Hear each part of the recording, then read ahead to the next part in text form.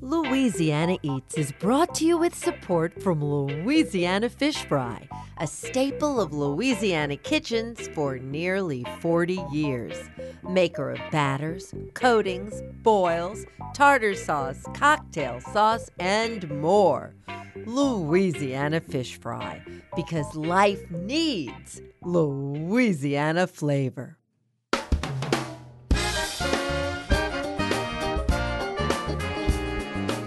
From our studios in the Southern Food and Beverage Museum in New Orleans, this is Louisiana Eats. I'm Poppy Tooker. Aside from stirring the pots in my kitchen, there's nothing I love to do more than set the table. Fine china and crystal, earthenware and artisan glassware, it doesn't matter what you have. It can all be transformed into a personal expression of your welcoming hospitality. For inspiration, we've collected together some of the nation's finest tableware experts on this week's episode. First, we chat with Susan Gravely, founder of Vietri, the lifestyle company that has brightened American tables with artisan-crafted Italian dinnerware for the past 40 years.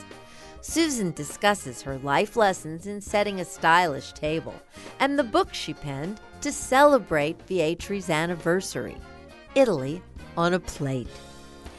Then, John Stuart Gordon offers his thoughts on the role silver flatware played in the dining rituals of the 19th century. John has the unique honor of curating American decorative arts at the Yale University Art Gallery, creating for himself the perfect marriage of passion and career. Finally, we hear from Antiques Roadshow appraiser Nick Dawes. Nick's expertise gives him a remarkable view into the lives of people and their ancestors through the relics that they bring to the show. His visit to the historic New Orleans Collection's Antiques Forum gave us the opportunity to tap his vast knowledge of ceramics and glass. It's time to set the table on this week's Louisiana Eats.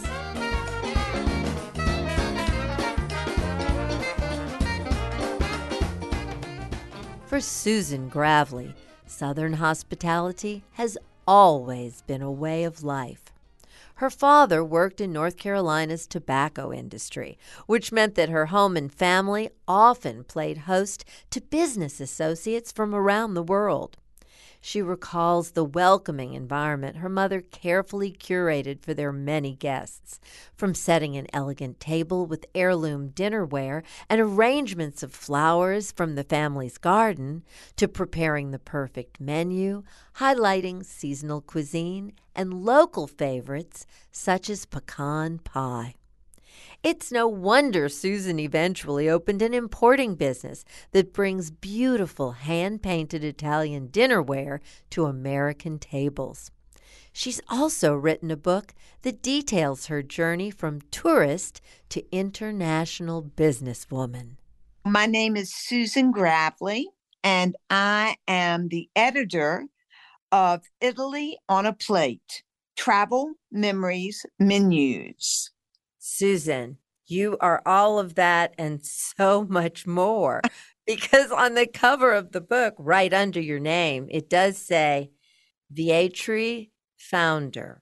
For that very reason, I am so thrilled and honored to have this conversation with you. Thank you for having me, and that was a really, really lovely introduction. Named for the Italian town in which the dinnerware is created, Vietri changed the way America dresses tabletops. It all started in 1983 on an airplane to Italy, where Susan, her sister, and their mother happened to meet a gentleman named Fabio Puccinelli.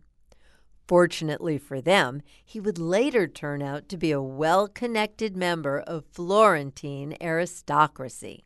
It is the first trip to Italy. On that flight, which was Alitalia, because we wanted the entire Italian experience, We were sitting in regular class, and it was my sister, Frances, who went up to business class, just sashayed right up, waited in line, and met this Italian gentleman named Fabio, who was mesmerized by her saying that she was going to Italy with her mother and sister. He came back, he met us, he gave us his business card and gave us restaurants in Rome to try and said, "Oh, when you're in Florence, please give me a call," which we thanked him. He left and we shook our heads and would never have called him. However, we tried his restaurants. They were divine. We went down to the Amalfi Coast and stayed at a beautiful hotel called Il San Pietro, which my mother had torn out of her Bon Appetit or Gourmet magazine in 1979. And we fell in love with the dinnerware, which after 3 days, we decided through some New York guests at the hotel who said you should design and wholesale to start a company. Well, after we left Positano, we went to Florence. And in 1983, you only traveled with cash or traveler's checks. And off we went to buy a gift to remember Italy. Mama was treating us, and her pocketbook was stolen. She was pushed by a motorcyclist, and there went all of our passports, all of our money, all of our traveler's checks. And with that, Mama said, "Remember that nice man on the plane? We need to call him," which we did. And that was the beginning of 8 years with Fabio leading the way with starting Vietri. Well, this is such an incredible story because that dinnerware that you saw at Il San Pietro on the Amalfi Coast, I believe that it's largely the pattern that for us Vietri fans came to know as Campagna. Is that That's correct? exactly right. Campania means country. It's also a section in southern Italy called the Campania region. And it was a series of animals or flowers or birds around the border of the plates in different colors. And some of it was in the United States. But when we went back after that May and September and designed our first pattern of it, we brought it back exclusively to the specialty store business and started Vietri because of it. And what a specialty store business you started because Yeah, you don't get any more special than Neiman Marcus.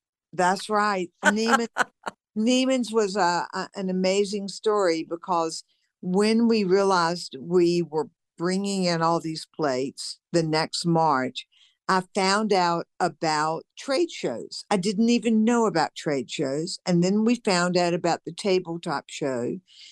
And during those years, the independent small vendors who didn't have permanent showrooms would show at the Prince George Hotel in New York.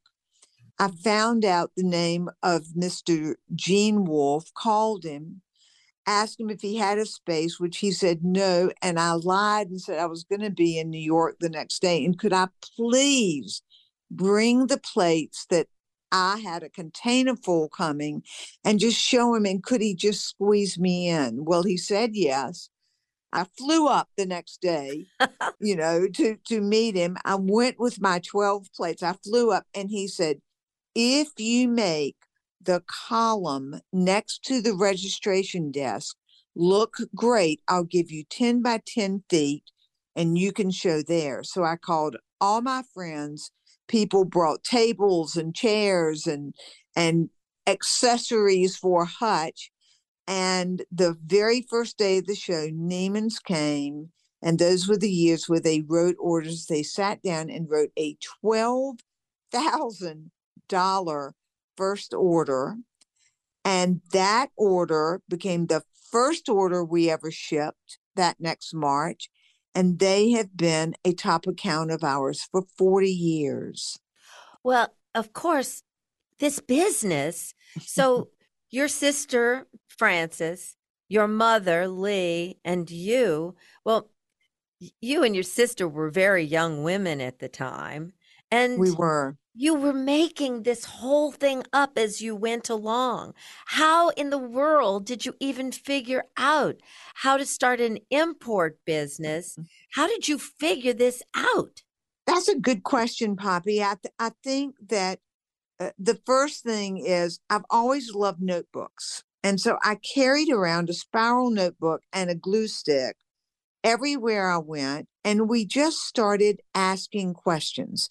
You know, Daddy, again, had been in the import export business of tobacco. And I knew that it was possible.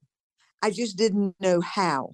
So we called Sareed. I don't know if you ever remember Sareed, which did home furnishings. They were in Mm. Wilson, Mhm. and asked if I could talk to them. They told me about freight forwarders and customs brokers, and they told me that the closest containers were coming from Norfolk. So I got in the car and went up and met a customs gentleman and talked about duties. And step by step, we figured out how that product would be boxed, put on a container, would come to Norfolk, and then we needed to find a place to place it. So we asked a beautiful store, Southern Season, the owner of that in Chapel Hill, and he had extra space, and we rented from him. And on March the 14th, 1984, my mother brought friends from Rocky Mount. I got Morehead scholars, which are kind of English but scholars that would come to the University of North Carolina, and they came. And then I went to the bus station and hired everybody I could find that was standing around the bus station to unload our first container of dinnerware. And the next day, we shipped to Neiman Marcus. Well, that is pretty amazing. But if I'm correct, you were often in Italy doing the packing too, right? That's Tell me right. about this entire hands-on operation that three strong, smart, brave women managed to pull together. Lack of knowledge is a lot of power at times because you just have to try and you have to do what you need to do. What ended up happening was Frances had two young children and she was at home. So our office was in her house. My mother was her entire life the cheapest employee we had because we never paid her. And she would come up, and we hired one young fellow to help ship what we had, and we created an inventory system. And I would go over to Italy to find new products, but more importantly, get the Solimeni factory in Vietri to ship our product. We were finding that we weren't getting the product on time, we weren't getting it correctly. So I flew over, stayed for 3 weeks, and got up every morning and was boxing our plates pre-packed by four over and over to get them out so we would have inventory. I suspect that what we are talking about here is really the beginning of a word that's commonplace now, tablescape. You Yes. were creating some of the original American tablescapes. Yes, I think you're right, Poppy. It was about creating an environment of welcome on your table that became part of your look, your style, what felt right for your home, for your entertaining. And we, you know, since we had focused on Italy, and our mission and vision was always about being around this table, we focused on adding things that complemented each other so people could pick and choose to create their own tablescape. Susan, had any of you all ever studied design? How in the world did you know what you were doing? Well, I came from a mother who loved setting a table, loved entertaining. I always was interested in color and shape, and we were Southern. We loved our home. We loved fabrics. And my mother had such a beautiful eye. She was a beautiful dresser that it was something that was part of our upbringing. It was always about a home. It was always about being together and creating something gracious and warm and inclusive.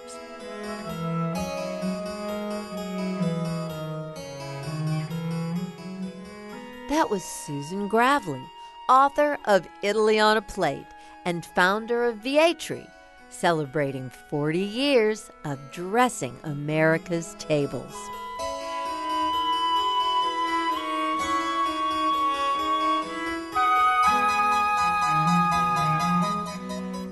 What is the difference between stoneware, earthenware, and china? Stay tuned, and we'll answer that question when we come right back.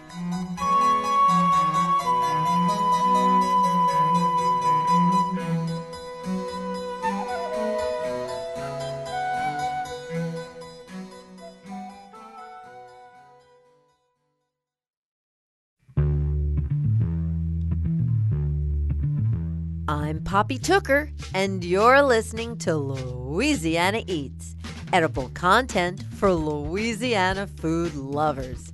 Louisiana Eats is brought to you with major support from Crystal Hot Sauce, now celebrating 100 years of hot sauce deliciousness. Always made with just 3 simple ingredients: aged red cayenne peppers, distilled white vinegar, and salt.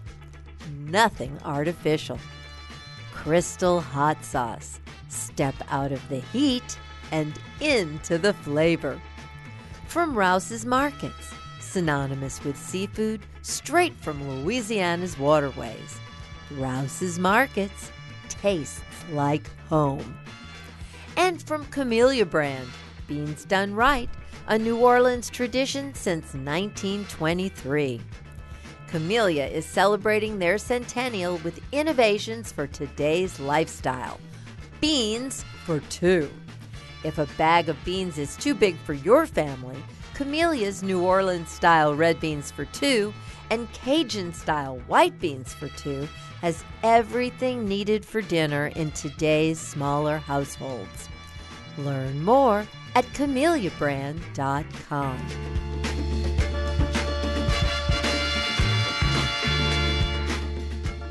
Here's this week's culinary quiz question, brought to you with support from Popeye's Louisiana Kitchen.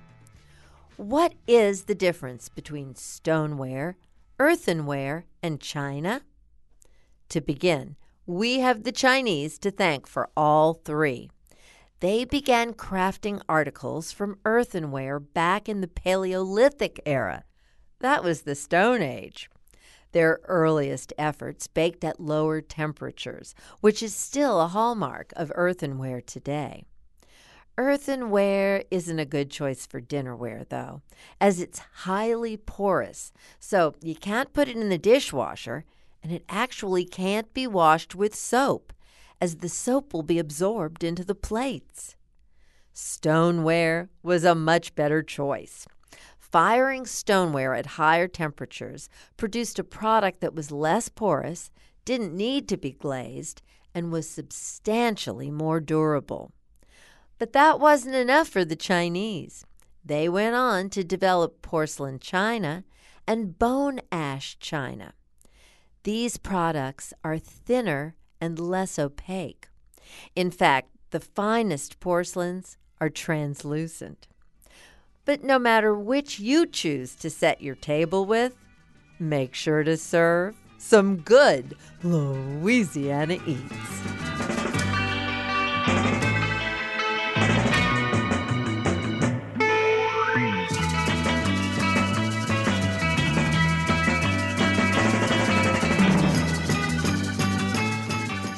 A fascination with antiques can easily lead to obsession.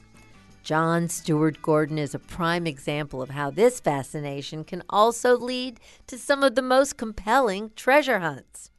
John has the unique honor of curating American decorative arts at the Yale University Art Gallery, creating for himself the perfect marriage of passion and career.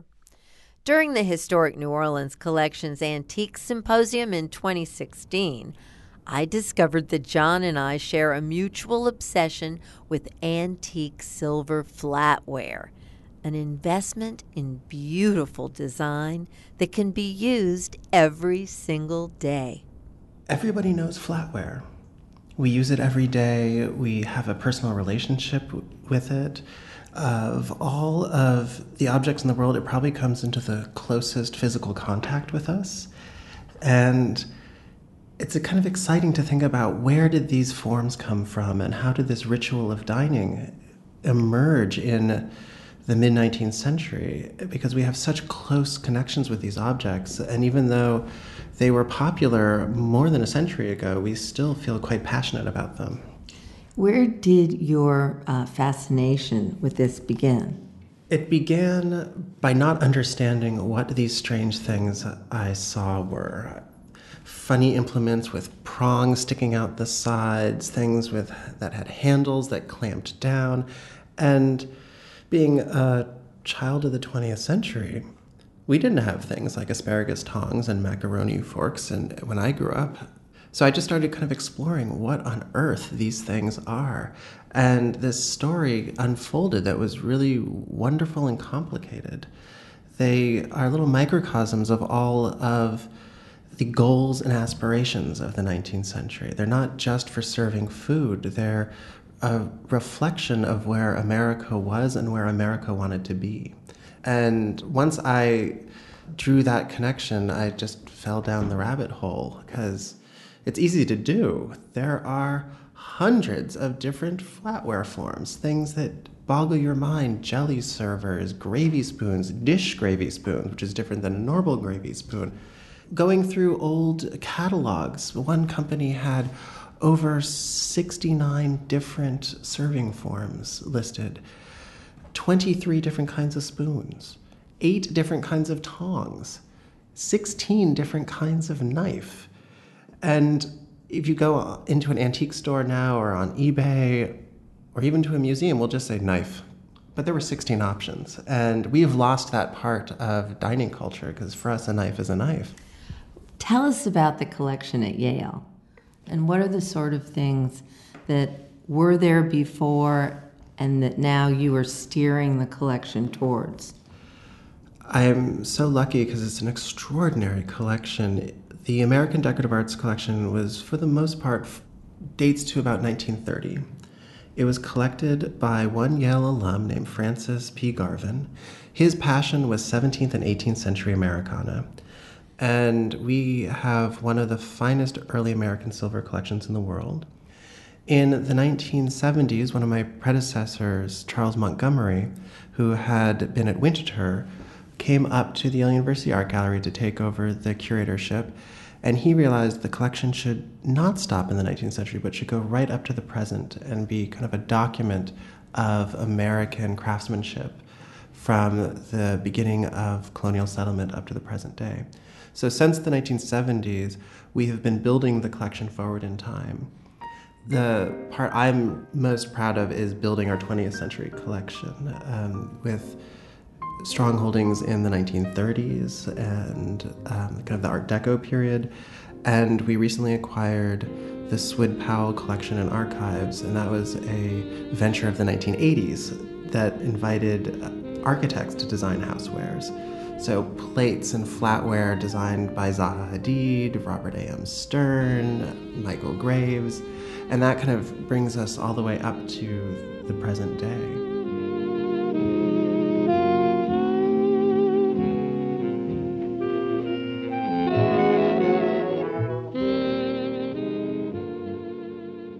let's talk a little bit about some of the rarer marks. What have you come across that you've seen marked on a piece of silver and had to go figure out what that is and where it came from? We're very lucky at Yale. We were given a collection about 20 years ago, long before I got there, of about a couple thousand pieces of flatware, which was a not encyclopedic, but very complete record of almost every 19th century silver mark. Wow! I have a lot committed to memory, but luckily I also have our storage where we can go and look up things. So if we find a mark we don't recognize, we go to the silver vault and pull out the spoons and forks until we can find it. And every once in a while we get stumped. There was a nut service that had come up for auction earlier this year, and I fell in love with it because there were little nut picks and a big serving spoon decorated with squirrels, with like an adorable little squirrel perched over the bowl of the spoon, kind of peering into the spoon at the nuts that it would want to eat. So imaginative. And it had a CW mark that the auction house could not identify, but it also had a patent date. So one morning, when I guess I woke up feeling a bit more focused than I do normally, I sat down and started going through every single patent that was issued that year. And after a few hours of just kind of going through patents, I found the drawing by a man named Augustus Conrad in Philadelphia for this squirrel decorated spoon. And that led me down a different rabbit hole of going into kind of the ancestry records, trying to figure out who this man was. And sure enough, he's listed in Philadelphia as a silversmith. And then for 2 years, he's listed in partnership with someone whose last name was W. And suddenly that CW that no one could figure out, that was this very short-lived partnership. So it's fun that even with a great resource like Yale's collection, there's still a lot of marks out there that we don't know. But if you just roll up your shirt sleeves and dig into the archives, you can kind of find them.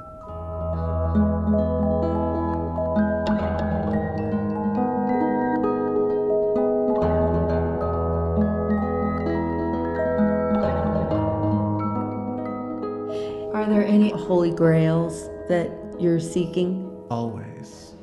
A curator's life is making holy grails, or finding holy grails.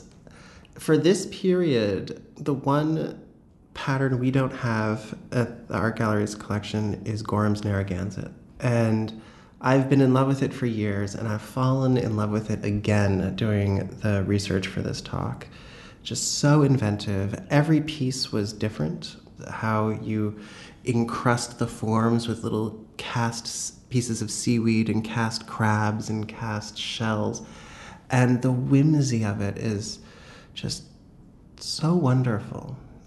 And I think it's a very powerful statement of the late 19th century interest in naturalism, kind of reflects the aesthetic period, reflects Japanism, and ultimately, though, it's located in the American landscape with that name, Narragansett, for the Narragansett Indians, the Narragansett Bay in Rhode Island, where Gorham was headquartered. So it's both kind of eternal and specific at the same time. So that's what I'm thinking about these days. If I can. I imagine there must not be very much of it.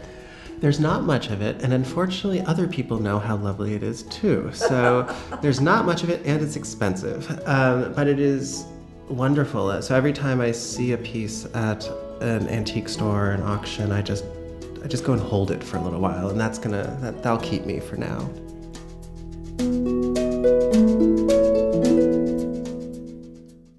John Stuart Gordon, curator of American Decorative Arts at the Yale University Art Gallery.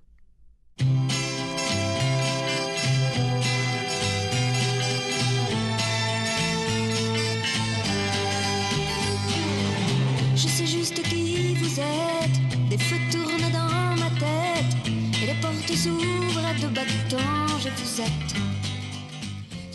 For Christophe Pourny, Preserving antique furniture is much more than a craft. It's a calling. Learning antique restoration at an early age, Christoph has become a revered furniture historian and conservator over the past 25 years. He stopped by our Louisiana Eats studios to share his book, The Furniture Bible, and evangelize the history and gospel of dining room furniture. So I am Christoph Porny, and I am an antique restorer, antique conservation. I've always done that. So when people ask me, where did you learn? I didn't learn. I was born in an antique store in France. My parents were antique dealers. So it's in my gene. It's a passion. I try to get rid of it. I tried to get rid of it, to shake it off. But I can't. It's impossible. It always catches me back, so... Each piece really sort of tells its own story, doesn't it? Because it's unique. Everything is unique. And I think it's very important nowadays where everything is standard, normalized. Everything is bought from big chains of furniture, or as good as they are, But everybody should have one piece that is unique, that you have at home, and where you can look at it when you come back at night from work and you're tired and tell you, I'm the only one right now that has this piece of furniture in the world. So what is your favorite style of table for dining?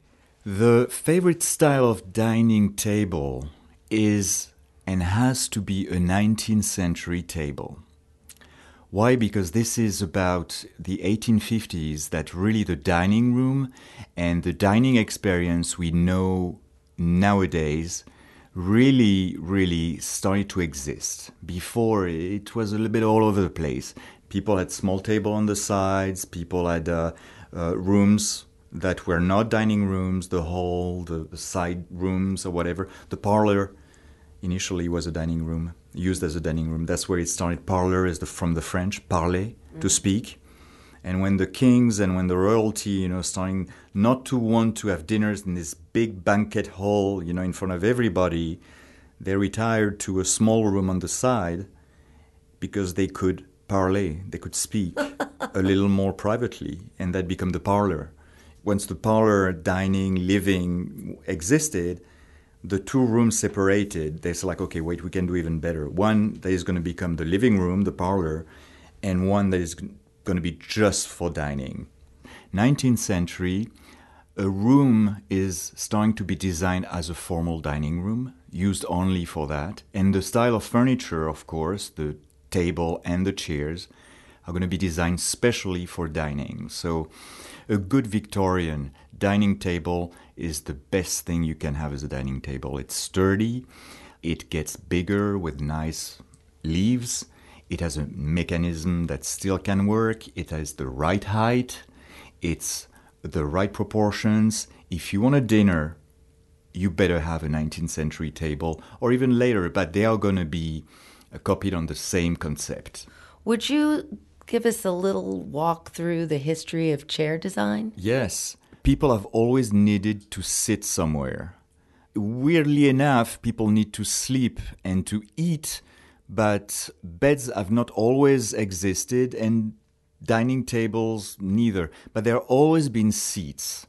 So through the evolution of the chair, you really have almost the evolution of humanity and history for the past 2,000 years.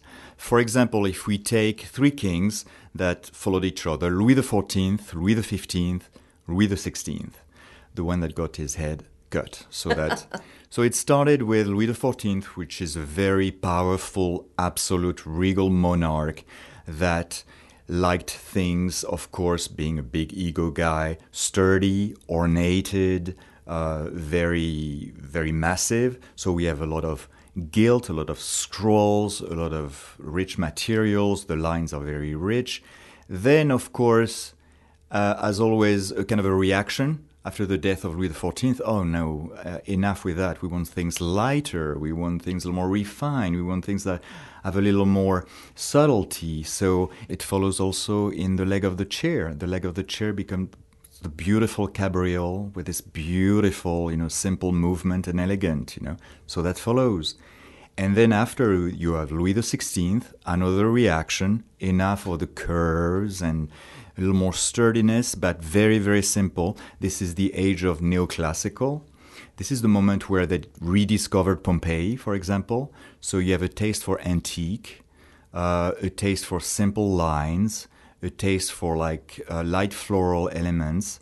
And if you look at the chair, this is the moment where you get the straight fluted leg, where you get straight decorations, stripes, enough of the curves and the elegant lines. So you can really, really, really follow this way. And if you continue afterwards with Napoleon and Victorian age and whatever, you can continue the comparison. Incredible. Christophe, it was such a treat to have you and your great expertise Thank here you. in our Louisiana Eats It was a studio. treat for me to be here. I always love to come to New Orleans and see you every time and talk about furniture and ask you for the best place to eat every time in New Orleans. Christophe Pourny, author of The Furniture Bible.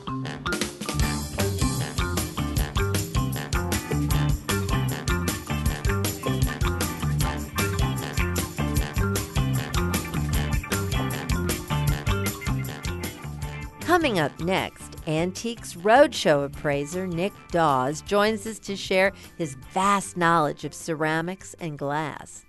Louisiana Eats returns after the break. I'm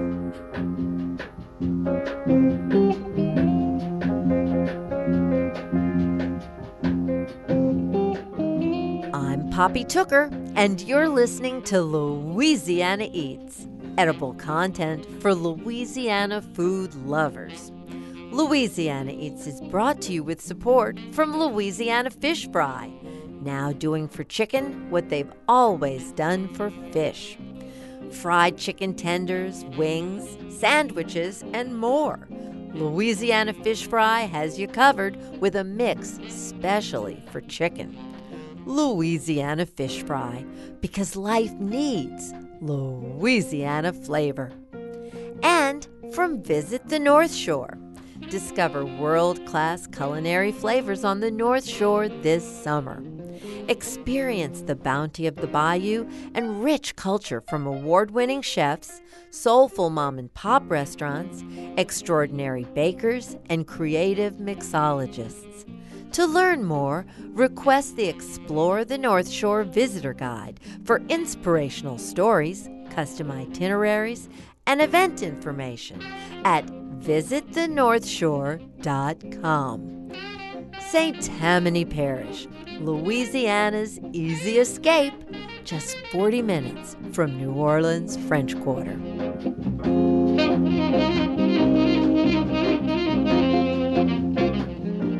Those of us who are in the antiques business, you can't invite us into your home without expecting us to turn the plates over, look at the marks on the silver, pull the drawers out of the furniture, and all that.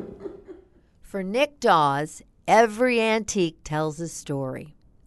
As an appraiser for the long-running PBS series Antiques Roadshow, Nick's expertise gives him a remarkable view into the lives of people and their ancestors through the relics they bring to the show. Nick is also Senior Vice President of Special Collections at the prestigious Heritage Auction Galleries in New York City. We had the great fortune to spend some time with Nick in 2016 when he was a guest speaker at the annual Historic New Orleans Collections Antiques Forum. His visit gave us the opportunity to tap his vast knowledge of ceramics and glass. To begin, I asked Nick about the Antiques Roadshow and his involvement with the program. Antiques Roadshow, when it began, visited more cities than it does today. In the first season, I believe we visited 12 or 13 cities, making one show from each city. Today, we typically go to 6 cities through the summer, and from each city, we'll make 3 hours of television, with 1 or 2 more hours made from what's left over. We'll go to a city, usually arriving on Thursday or Friday, have meetings through the day, and then it all happens on Saturday. Everything's taped in one day. I sit typically at the pottery and porcelain table, which is a very highly trafficked table. Everyone has a piece of pottery or porcelain. And increasingly, we find that people are bringing things in not exclusively to find out what it's worth, the monetary value. First of all, at pottery and porcelain table, we see very few things of high value. All those big numbers you see on Antiques Roadshow tend to be sometimes Chinese things or paintings, you know, with a poor relation. The typical value at my table is under $20. Most things are under $20. But most people want to know what it is and where it's from.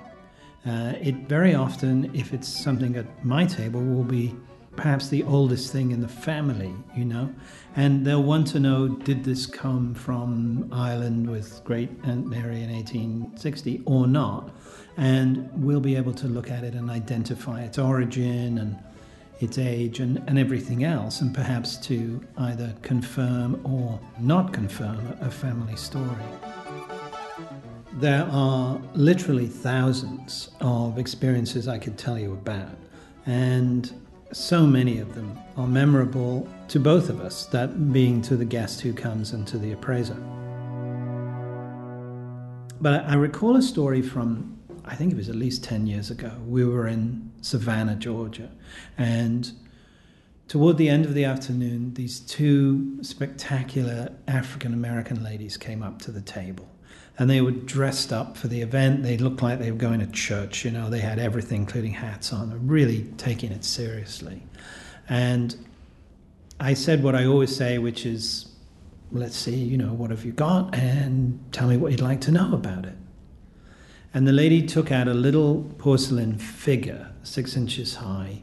And this little figure was this exquisitely modeled 1960s Tupperware lady, with a sort of A-line skirt, beehive hairdo, not looking anything like the woman who brought it in. And she was holding in her hand proudly a stack of graduated Tupperware. And I said, all right, well, tell me about the figure. And she said, well, I was a Tupperware lady in the late 60s, and I sold enough Tupperware, and they gave me this. And I fell in love with the figure for lots of reasons. First of all, my mother was a Tupperware lady in the late 60s in England, and I remember fondly running back and forth from the kitchen to the living room with stacks of Tupperware that she was trying to sell. So I identified with that. But most importantly, from a historical point of view, we see lots of porcelain figures, and the majority of them are renderings of 18th century characters made at any point after the 18th century. They're these sort of historical figures made in Germany mostly, or Japan, in porcelain, trying to look more important than they are. And it's quite rare to find what we call a period figure, something that represents the year in which it was made. And this is a critical ingredient in good, authentic objects. So here's an entirely authentic, quite beautifully and exquisitely made porcelain figure from the late 60s, which frankly has modest value monetarily at the moment. But I told her that it's one of the best things I'd seen all day in terms of its quality and authenticity. And it represented a kind of narrow but unique window in American history, in terms of what Tupperware was doing and how it was being marketed. Quite an important window in the history of commercialism. So I loved the object, and I was able to give her a modest value, but I told her that if she held on to it and brought it back in about 150 years, it would undoubtedly be valuable. But to me, that was a museum quality object, something that belonged as part of the American story. One of your expertise also falls into the category of crystal, and Lalique is a big passion of yours in particular. It is, and I discovered the work of René Lalique, who was the founder of the Lalique Company, really when I moved to New York in 1979. I had seen some of it earlier. I had bought a little piece of Lalique when I was a teenager, but it was really not until I worked in the auction business that I discovered Lalique and fell in love with it and wrote a book on it 30 years ago. He was an extraordinary individual, a genius in design and manufacturing technique, the leading jeweler in the world by the time he was 40 years old in 1900, and could quite happily, I suspect, have continued in that position and led sort of elegant Parisian life, but chose to do something quite different, moved into glass making. So all of that legacy of glass that he's left us is very much a second career. And the work of Lalique turns up occasionally at auctions and throughout the world of antiques. It's always fascinating to me. And I've built much of my career around Lalique. Is there some holy grail of a piece that you know exists, but that you've never been able to see? Wow, yes. Certainly I've seen photographs and renderings of objects, some jewelry, but particularly objects that he made at the time, 1900 to about 1910, when he was in transition between his career as a jeweler and that as a glassmaker. And these transitional objects, some of which are just extraordinary tour de force of craftsmanship and design, there are far fewer of them that we know exist than those that were manufactured. Now, we have to account for many of them being destroyed over time. Europe's been through 2 world wars, but we like to think that some of those things are still there. They tend to be made of a combination of materials: glass, metal, perhaps horn, ivory, things like this, enamels, all put together in a manner that can be best described as Renaissance, but is commonly thought of as just the Lalique style, the steel Lalique. So yes, a few of those I'd love to find. Well, thank you. Thanks so much. I hope we have a chance to speak again sometime on Louisiana Eats. And in the meantime, we'll keep an eye out for you on Antiques Roadshow. We'll be looking for you there. Thank you. Thank you. Monday nights at 8.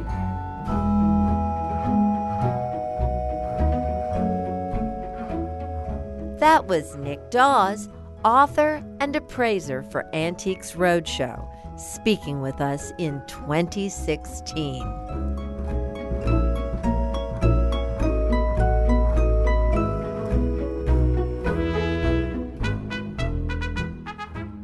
That's it for this week's edition of Louisiana Eats, edible content for Louisiana food lovers.